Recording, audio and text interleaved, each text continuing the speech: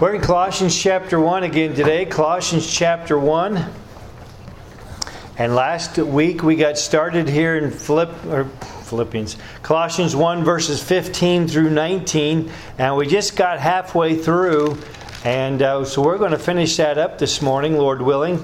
Colossians chapter 1 verses 15 through 19. Colossians 1, 15 through 19. As we continue on here in this excellent passage. They're all excellent, obviously, but this one has that added emphasis that we sometimes take with some passages, like I mentioned last week, like John 3 with the new birth, 1 Corinthians 15 with the resurrection chapter, Genesis 1, 2, and 3 with creation. And this is one of those passages here, Colossians chapter 1, verses 15 through 19, that just focus us on the preeminence of Jesus Christ, that He is to be first place in our life. So let's stand, if you would, and follow along as I read these verses from Colossians chapter 1, verses 15 through 19. Colossians 1:15. Who is the image of the invisible God, the firstborn of all creation?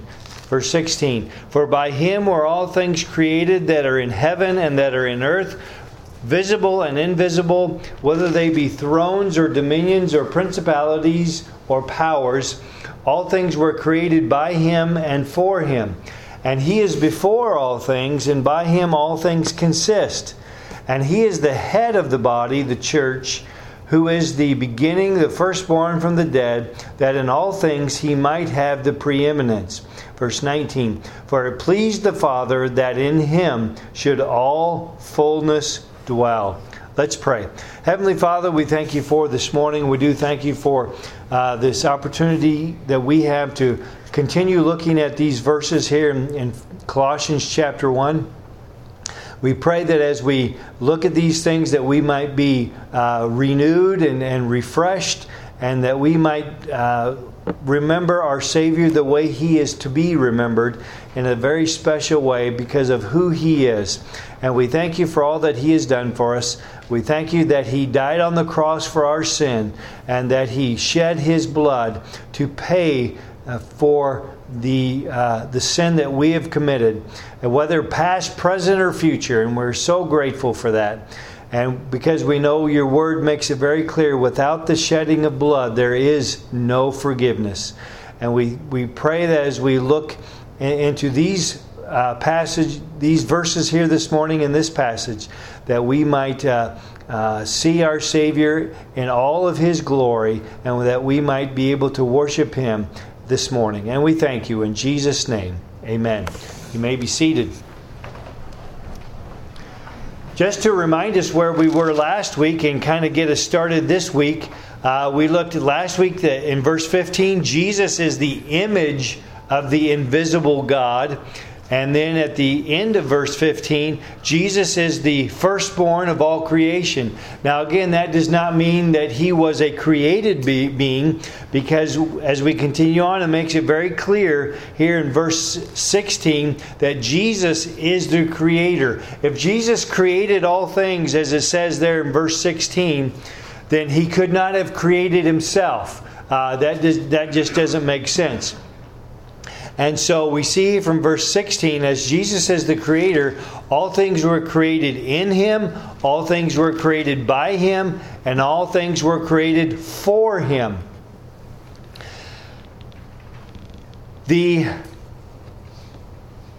songwriter John Newton, he was a rough, dirty sailor with a foul mouth and an appetite for rotten living. He hated life, and life hated him. He was captain of a slave ship. Then someone placed in his hands a copy of Thomas à Kempis' book, The Imitation of Christ. He also had the gift of a good mother who told him about the Savior when he was young. And then he was miraculously saved. He went all over England sharing his faith. Well past his what we would call retirement age, he had to have an assistant stand in the pulpit with him on Sundays. He was nearly blind and spoke in whispers, but nothing could keep him from preaching while he still had breath. One Sunday, while delivering his message, he repeated the sentence, "Jesus Christ is precious." His helper whispered to him, "But you have already said that twice." Newton turned to his helper and loudly said, "Yes, I've said it twice, and I'm going to say it again." The stones in the ancient sanctuary fairly shook as the grand old preacher said again, "Jesus Christ is precious." Now, if you don't know who John Newton is, we might sing Amazing Grace here at the end of the service, like we sometimes do. He's the writer of Amazing Grace. That's his testimony. A terrible old sailor, just as this little story tells, rotten to the core. God miraculously saved him by God's amazing grace, and then he was able to write that song. And I've heard somebody say, and it was a black man that was giving the testimony, that the tune, I've got Amazing Grace here. Let me see if it says that here in our hymnal, because I don't remember. No, here it says the tune is by William Walker. But in some hymnals it says music by unknown. And because there was some question as to the origin of the tune. And what one man said, gave testimony to the fact was that was the tune that some of the Negroes sang and hummed as they were in the slave ships that John Newton sailored and captained. And so that's where he got that tune. Whether that's true or not, I don't know. But it sure makes a good story, doesn't it?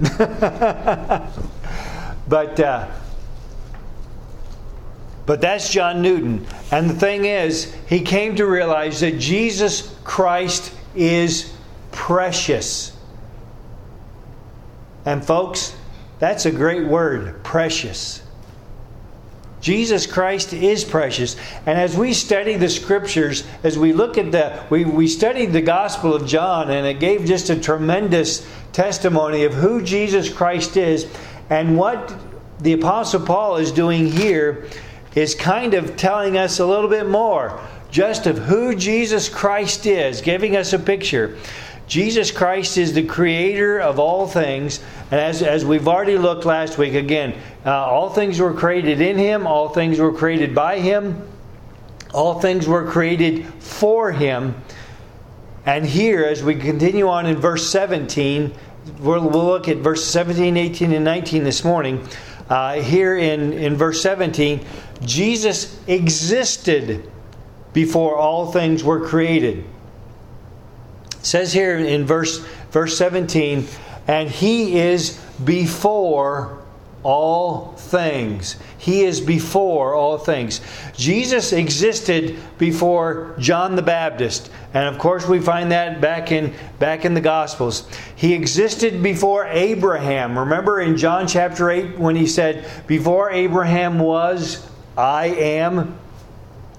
He existed before Adam and Eve because He created all things. He existed before all things. He created before the angels were created. He was not created. He existed before the angels were created. He existed before the heavens and the earth were created.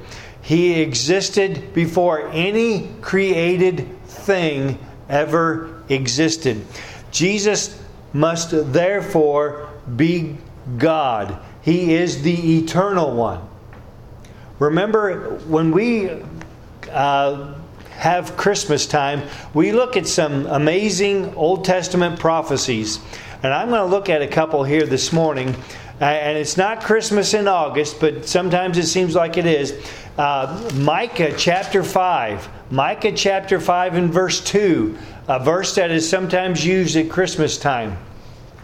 Micah 5:2. But thou, Bethlehem Ephratah, though thou be little among the thousands of Judah, yet out of thee shall he come forth unto me, that is to be ruler in Israel, whose goings forth have been from of old, from everlasting. This is the verse that the scribes referenced remember when the wise men came and said, "Where is he who is to be born in Bethlehem, or who is to be born King of the Jews?" And Herod said to the scribes and Pharisees, he said, "Well, what does the Scripture say?" They went to Micah 5:2 and said, "Well, he's supposed to be born in Bethlehem." And of course, Jesus was born in Bethlehem. But we don't look at the rest of this verse sometime.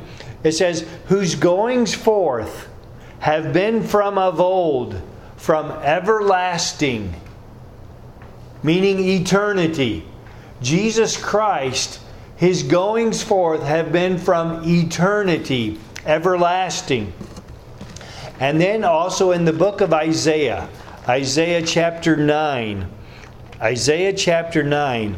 Again, another passage that we usually think of at Christmas time. Isaiah chapter 9.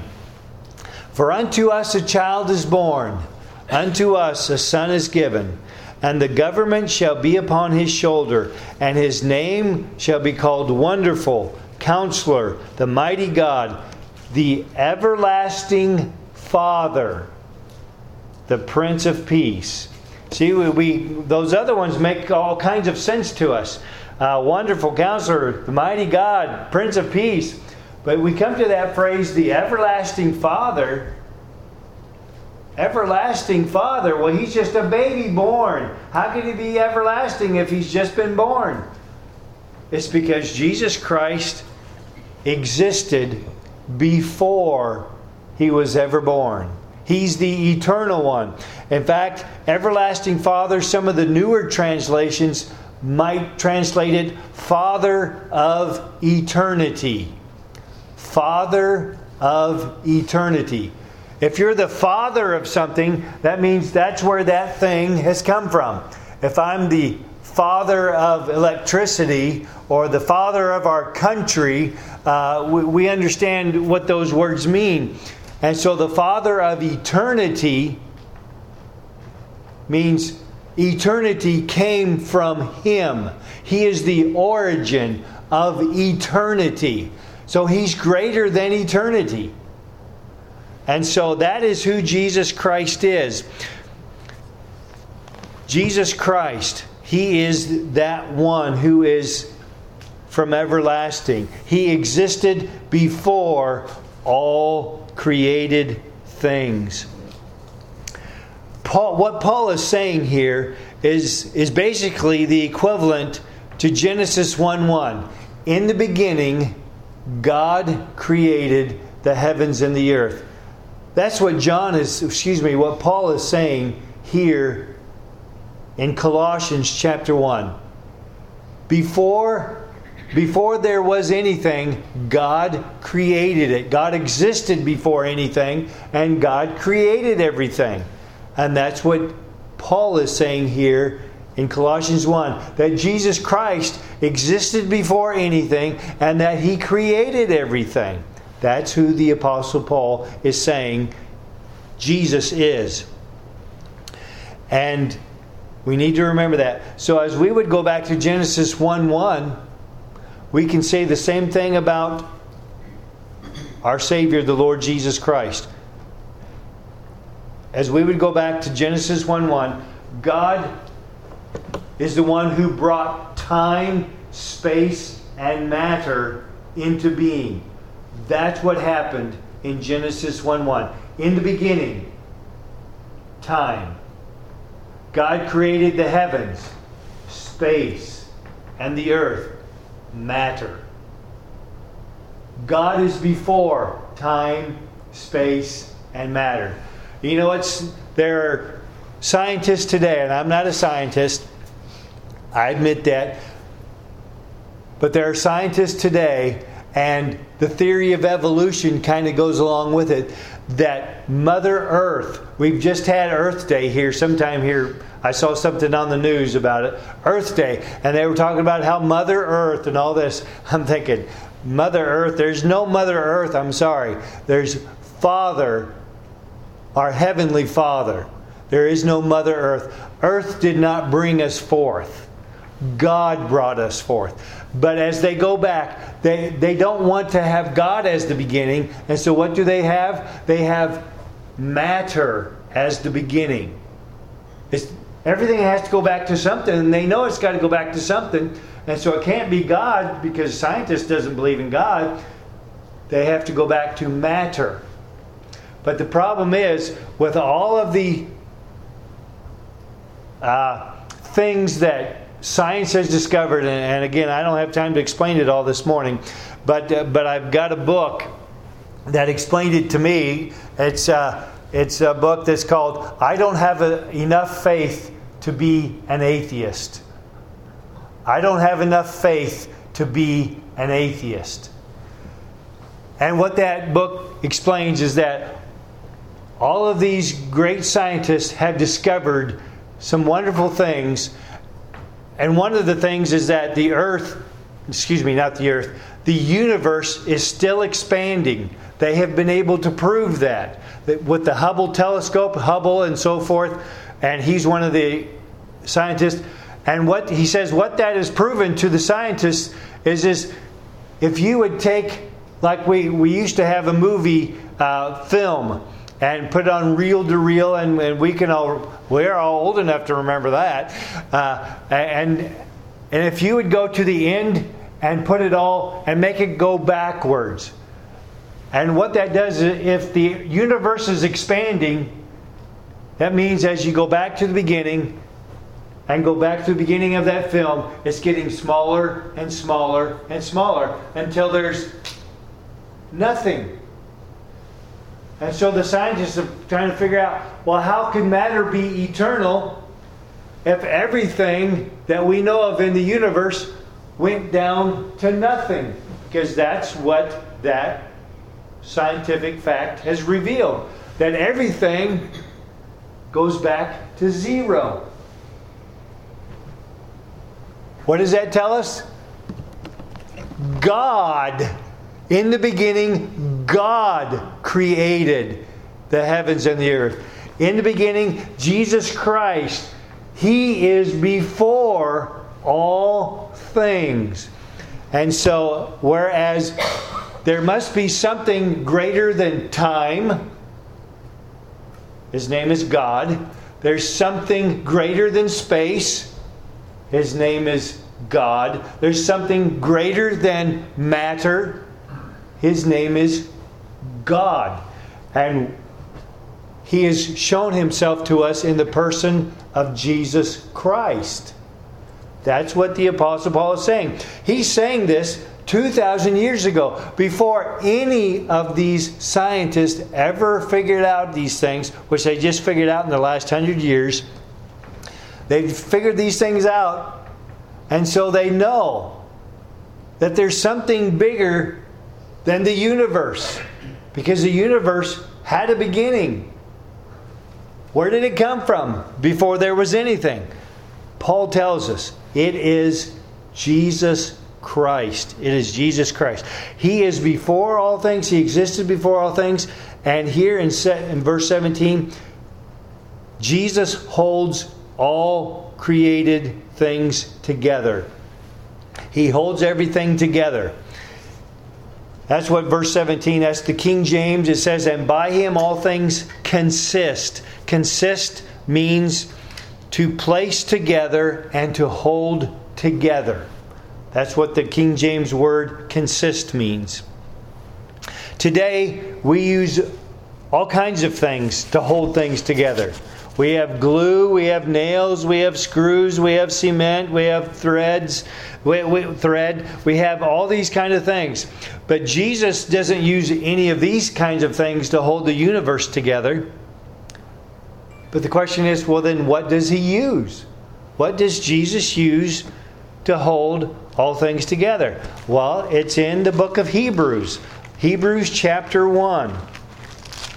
Hebrews chapter 1 and verse 3. Hebrews chapter 1 and verse 3. It says, "Who being the brightness of His glory and the express image of His person," and listen to this, "and upholding," it's the same thing, same idea, "and upholding all things by the word of His power."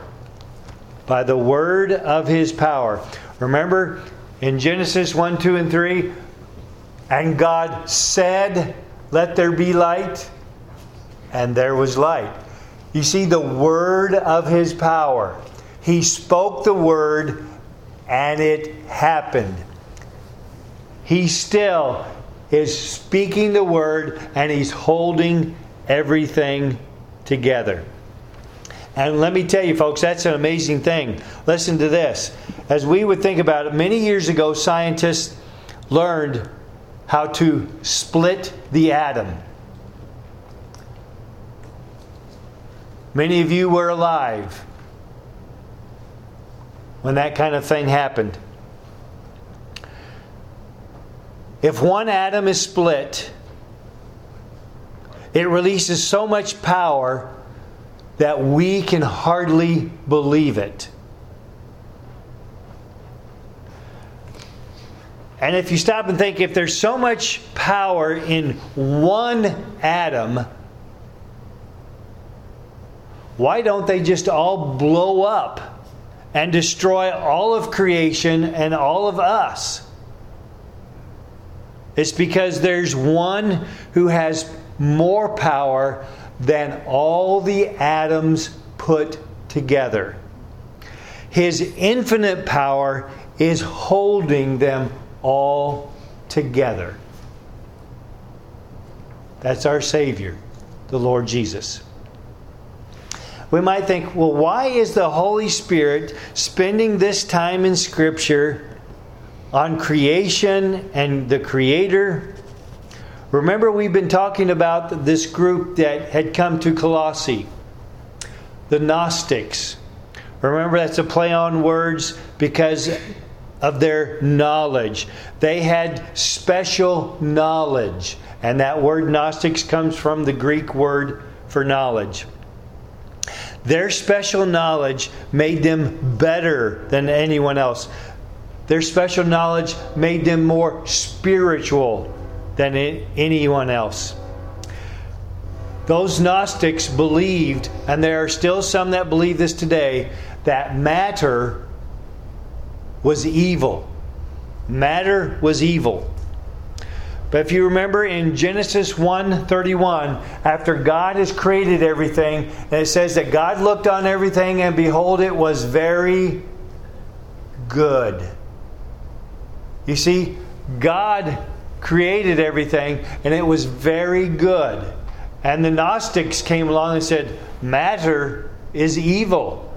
Is evil. Now we know that, yes, that sin came into the world and everything is tainted by sin, but God's creation can still be used for good and used to glorify Him. There's a man named Abraham Kuyper. And this is told by Richard Mao in the book Uncommon Decency. And I want to make sure I give due diligence to who this comes from, because I don't want to be accused of plagiarism like maybe others might be in this day and age that we live. But Abraham Kuyper was giving a speech before a university audience in Amsterdam. He was arguing that scholarship is an important form of Christian discipleship. Since scholarship deals with God's world, it has to be done in such a way that it honors Christ. Kuyper concluded with this ringing proclamation, quote, "There is not one square inch of the entire creation about which Jesus Christ does not cry out, 'This is mine. This belongs to me.'" It's the truth. Everything that we see belongs to Jesus Christ. It is all His. He's the creator of all. He is the owner of, yes, the United States of America. He is the owner because He's the creator. He has the rights to this nation. And this nation is to be used for His glory as well. So Jesus Christ is the creator. We go on to verse 18. Jesus is the head of the church. Jesus Christ is the creator. He is the head of the church here in verse 18. It says, "And He is the head of the body, the church, who is the beginning, the firstborn from the dead, that in all things He might have the preeminence." So, some would question, well, Jesus is the head of which church? We have so many different kinds of churches. You see, it's not talking about a denomination. It's not talking about a local assembly. He's talking about the universal church here. Jesus Christ is the head of the body, the church. The church that is talking about here, the universal church, is made up of all believers who have ever trusted in Jesus Christ as Savior. We all belong to what we would call the universal church. And though all believers belong to this universal church, we have a responsibility to our local church. None of us can minister to the whole universal church, but I can strengthen the local body here, which is part of the universal church. The word head here has the idea of source, origin, leader, ruler. And of course, we see all of these in the Lord Jesus Christ. We need to note the contrast and comparison here that is made as well. Jesus is supreme over creation, over the natural creation, and He's also supreme over the new spiritual creation, the church. That's what it's been talking about. Jesus is the creator, so He's supreme over all of nature, and He is supreme over all of the spiritual world as well, the church here. And it says that Jesus is the beginning here in verse 18 as well. So He's the beginning. It's pointing to the source, the origin. The church's source of life is Jesus Christ Himself. And it says Jesus is the firstborn from the dead. Firstborn can mean first, obviously, the first to rise from the dead. It can mean that. But as we go back into the Old Testament, we find other people who rose from the dead. We can find people that Jesus raised from the dead in His own ministry. And so it obviously doesn't mean the very first to rise from the dead. But what we believe it does mean is that Jesus is the first to rise from the dead with that glorified, resurrected body to never die again. And then in verse 18, Jesus is to have the preeminence. And of course, Paul is summing it all up here. And this is not just the theme of this section, this is the theme of the whole letter that he's writing, that Jesus is to have the preeminence. He's to have the preeminence. This word translated preeminence is not used anywhere else in the New Testament. It's been reserved for our Savior, the Lord Jesus Christ. A.T. Robertson, a great biblical scholar, he said that in Him all things may come to hold the first place. That's the way he would translate this. That He Himself in all things may come to hold first place.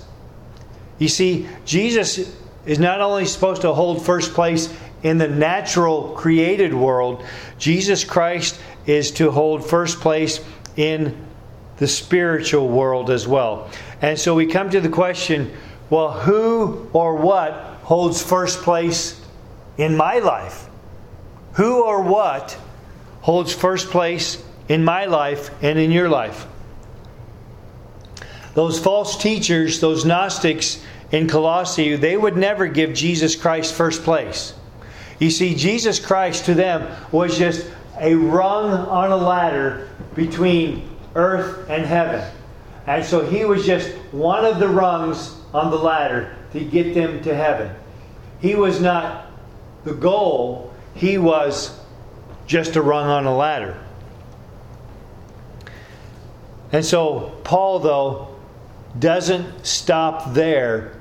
He's going to give us some more information just to make sure that we understand who Jesus Christ is. In verse 19. And in verse 19, in Jesus dwells all the fullness of deity. This verse 19, it's a difficult verse to translate. If you notice in the King James, it says here, "For it pleased the Father." The words "the Father" in the King James are italicized.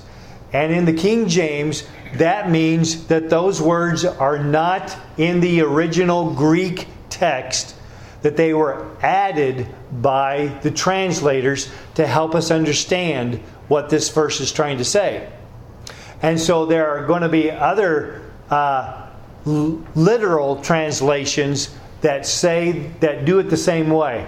And it's like the King James, the New King James, the New American Standard, and I think it's the English Standard Version are the literal translations.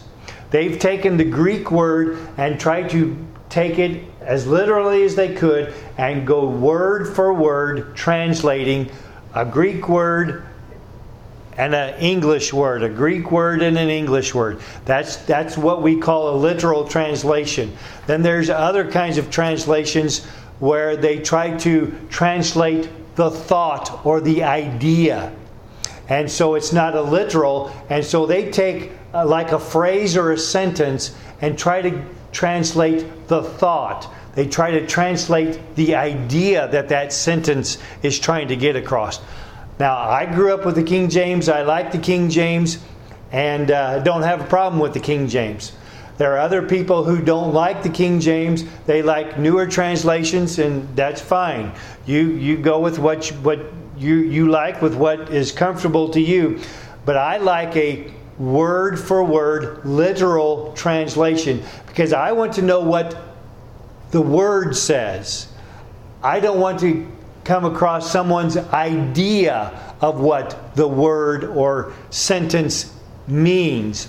I want the actual words, because I am a literalist, and I believe that inspiration goes back to the very words that God used, that the Holy Spirit used in having these men write these scriptures for us. And so if the Holy Spirit tells Paul not to put in the Father, if that's the way he inspired the Apostle Paul to write, don't write that. I want to know.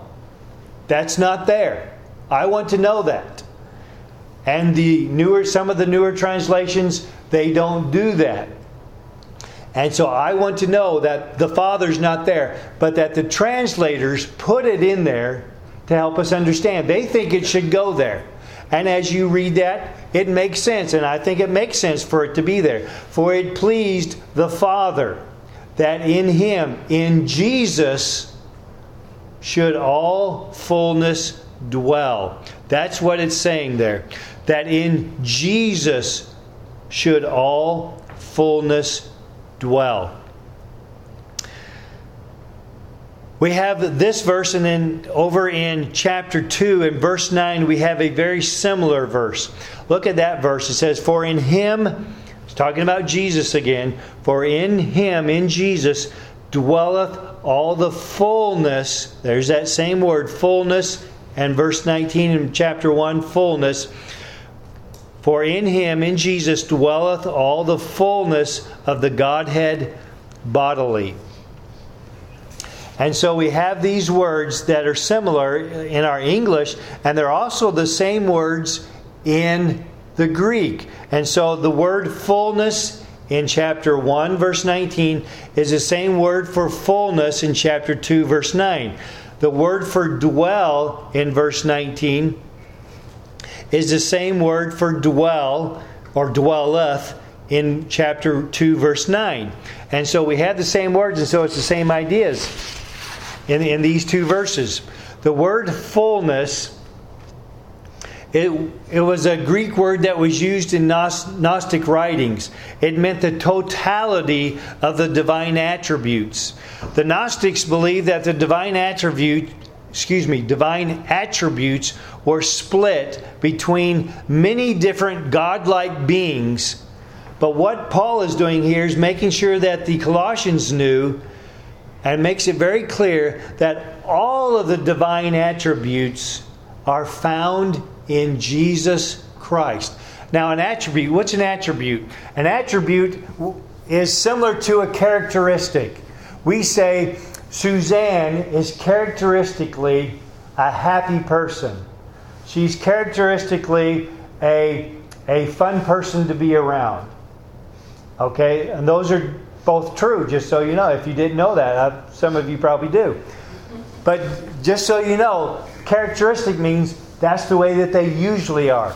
Sometimes Suzanne is not a happy person.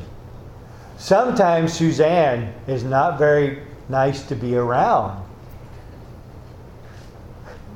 But that's out of the ordinary, because characteristically she's a nice person and she's fun to be around. And we all understand that characteristics are the way that we usually are, and sometimes we are not quite the same. An attribute, when we talk about attributes are the way God is all of the time. When the Bible says God is whatever, that's the way God is all the time. And so God is love. God is love all of the time. Not just the way He is normally, and then sometimes He's not so loving. God is love all the time. God is merciful all the time. God is just all the time. God is holy. Remember the angels? Holy, holy, holy is the Lord God of hosts. God is holy all the time. Not just He's holy most of the time and then He's not some of the time. And see, that's what this is talking about. This word, that in Him should all fullness, all the attributes of God, all those things that makes God God, are found in Jesus Christ. Jesus is holy all the time. Jesus is merciful all the time. Jesus is just all the time. Jesus is love all the time. All those things that we would say God is such and such, we could say Jesus is, because those are the attributes of God. And so all the fullness of all the attributes are found in Jesus Christ. John used this same word in John 1:16. I'm going to turn back to John chapter 1. Now we know in John 1:1, in the beginning was the Word, and the Word was with God, and the Word was God. And then verse 14, and the Word was made flesh and dwelt among us, and we beheld His glory. The glory is of the only begotten of the Father, full of grace and truth. Verse 16, and of His fullness have all we received, and grace for grace. There's that same word for fullness. All that makes Jesus God, all those attributes are found in Jesus. And it says here in John 1:16, all of His fullness, Jesus' fullness, we have received. When we come to trust in Jesus Christ as Savior, all of Jesus, all His fullness, comes to live inside of us. We receive that. That's a wonder. Not that we become Jesus or that we become God, but Jesus comes to live inside of us. That's a wonderful thought. All that fullness of Jesus, all that makes Jesus God, is inside of us. It's inside of us. He is inside of us. And then we have the other word, that dwelling. All the divine attributes are at home in Jesus Christ. You see, there's two words that are usually used in the New Testament for dwell. One is found here in Colossians. The other is found in John 1:14. And the Word was made flesh and dwelt among us. There's that word dwell. And this is the other Greek word that is used. The Greek word in John 1:14 means that He tented, He tabernacled. It's the idea of a temporary dwelling. You see, when Jesus came to the earth, He knew He was only going to be here temporarily. He was only going to be here temporarily. He wasn't coming to be here permanently. The word in Colossians chapters 1 and 2, the word for dwell, is the word that means a permanent dwelling. And so you notice here in Colossians 1:19 and 2:9, that word dwell, that it talks about the fullness of the Godhead is dwelling permanently in Jesus.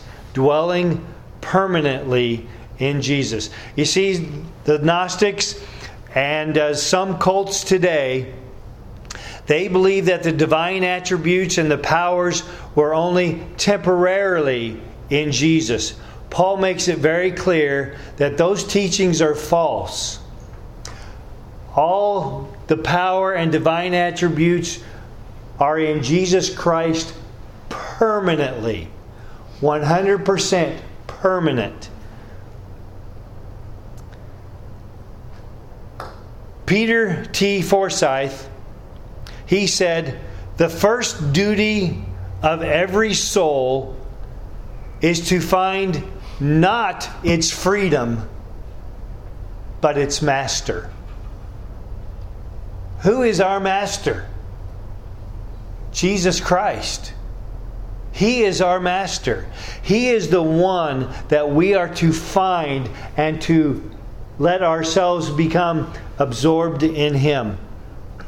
Jesus Christ is preeminent and is to be preeminent in our lives. Someday He will be preeminent in everyone's life, whether it's on this earth or in the life to come. Remember when it says there in Philippians 2:9, wherefore God also hath highly exalted Him and given Him a name which is above every name, that at the name of Jesus every knee should bow, and of things in heaven and things in earth and things under the earth, and that every tongue should confess that Jesus Christ is Lord, to the glory of God the Father. You see, someday everyone will realize this. But for some it will be too late. It will be too late. That thought, that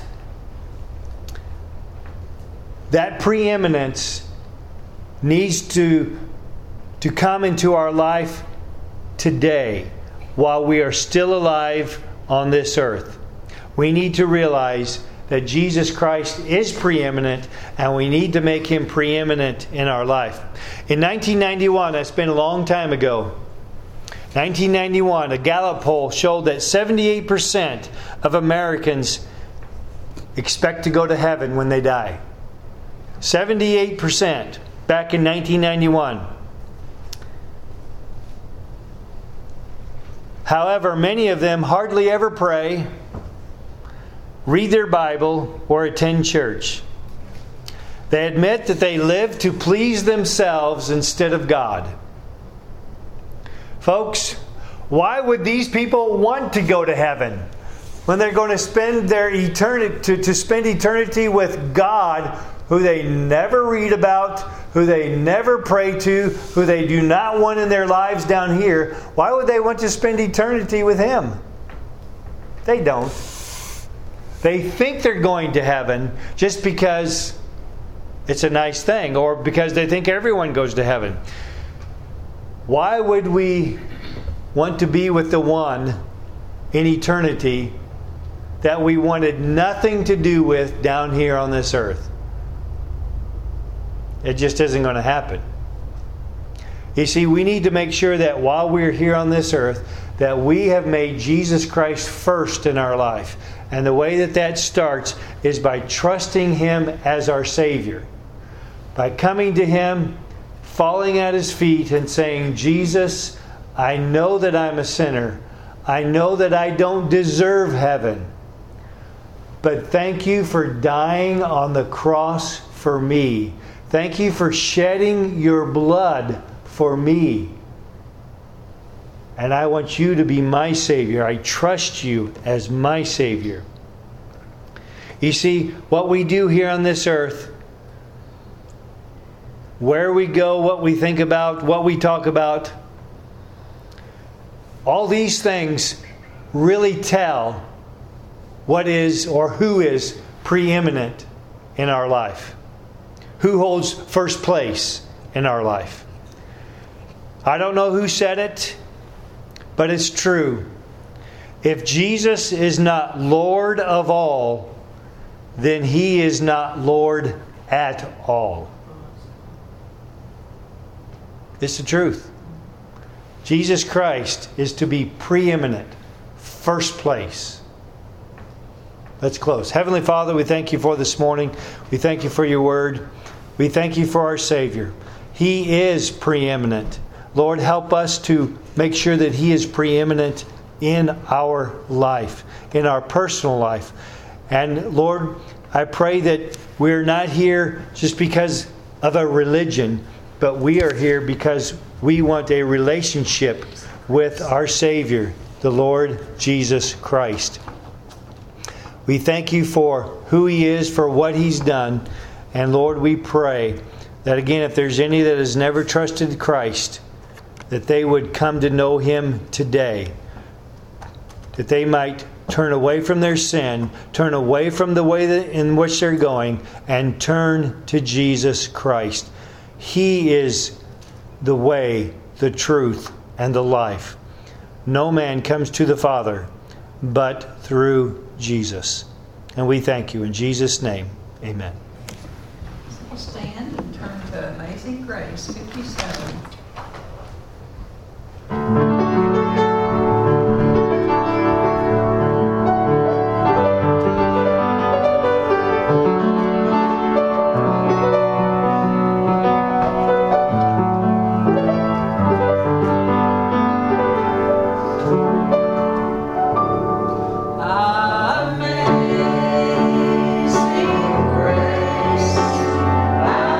Sweet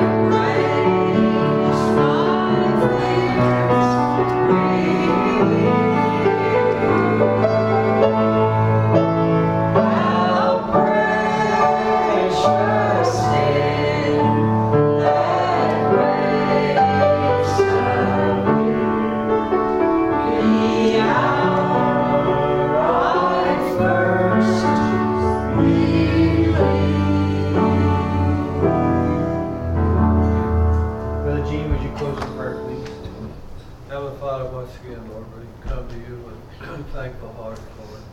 Lord, we are thankful for one time, not too awful long ago, that we believed. And Lord, we just thank you, Lord, for saving our soul. Lord, we just ask you, Lord, be with each one of us as we go our separate ways. And Lord, we thank you for our church. We thank you for the word that's been preached. Lord, a lot of when we preach from the Bible and we hear the word, we know it's the truth. Lord, we just ask, Lord, that each one of us, Lord, might serve you in a mighty way. We thank you, Lord, now, and be with us as we go our separate ways. Keep us from all harm and danger. Bring us back next weekend, we pray in Jesus' precious name. Amen. Amen. Thank you, Jim. Thank you. Yes, indeed. Yeah. I'll try to remember those songs. Okay. I sure will. Okay.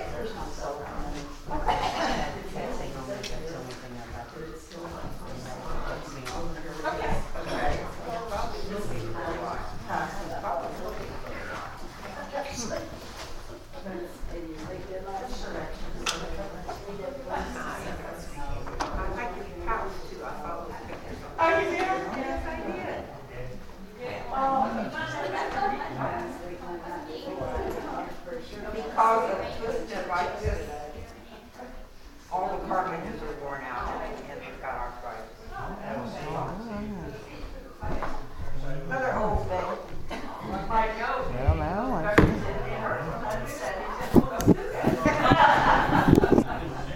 Yeah, my daughter told me, she said,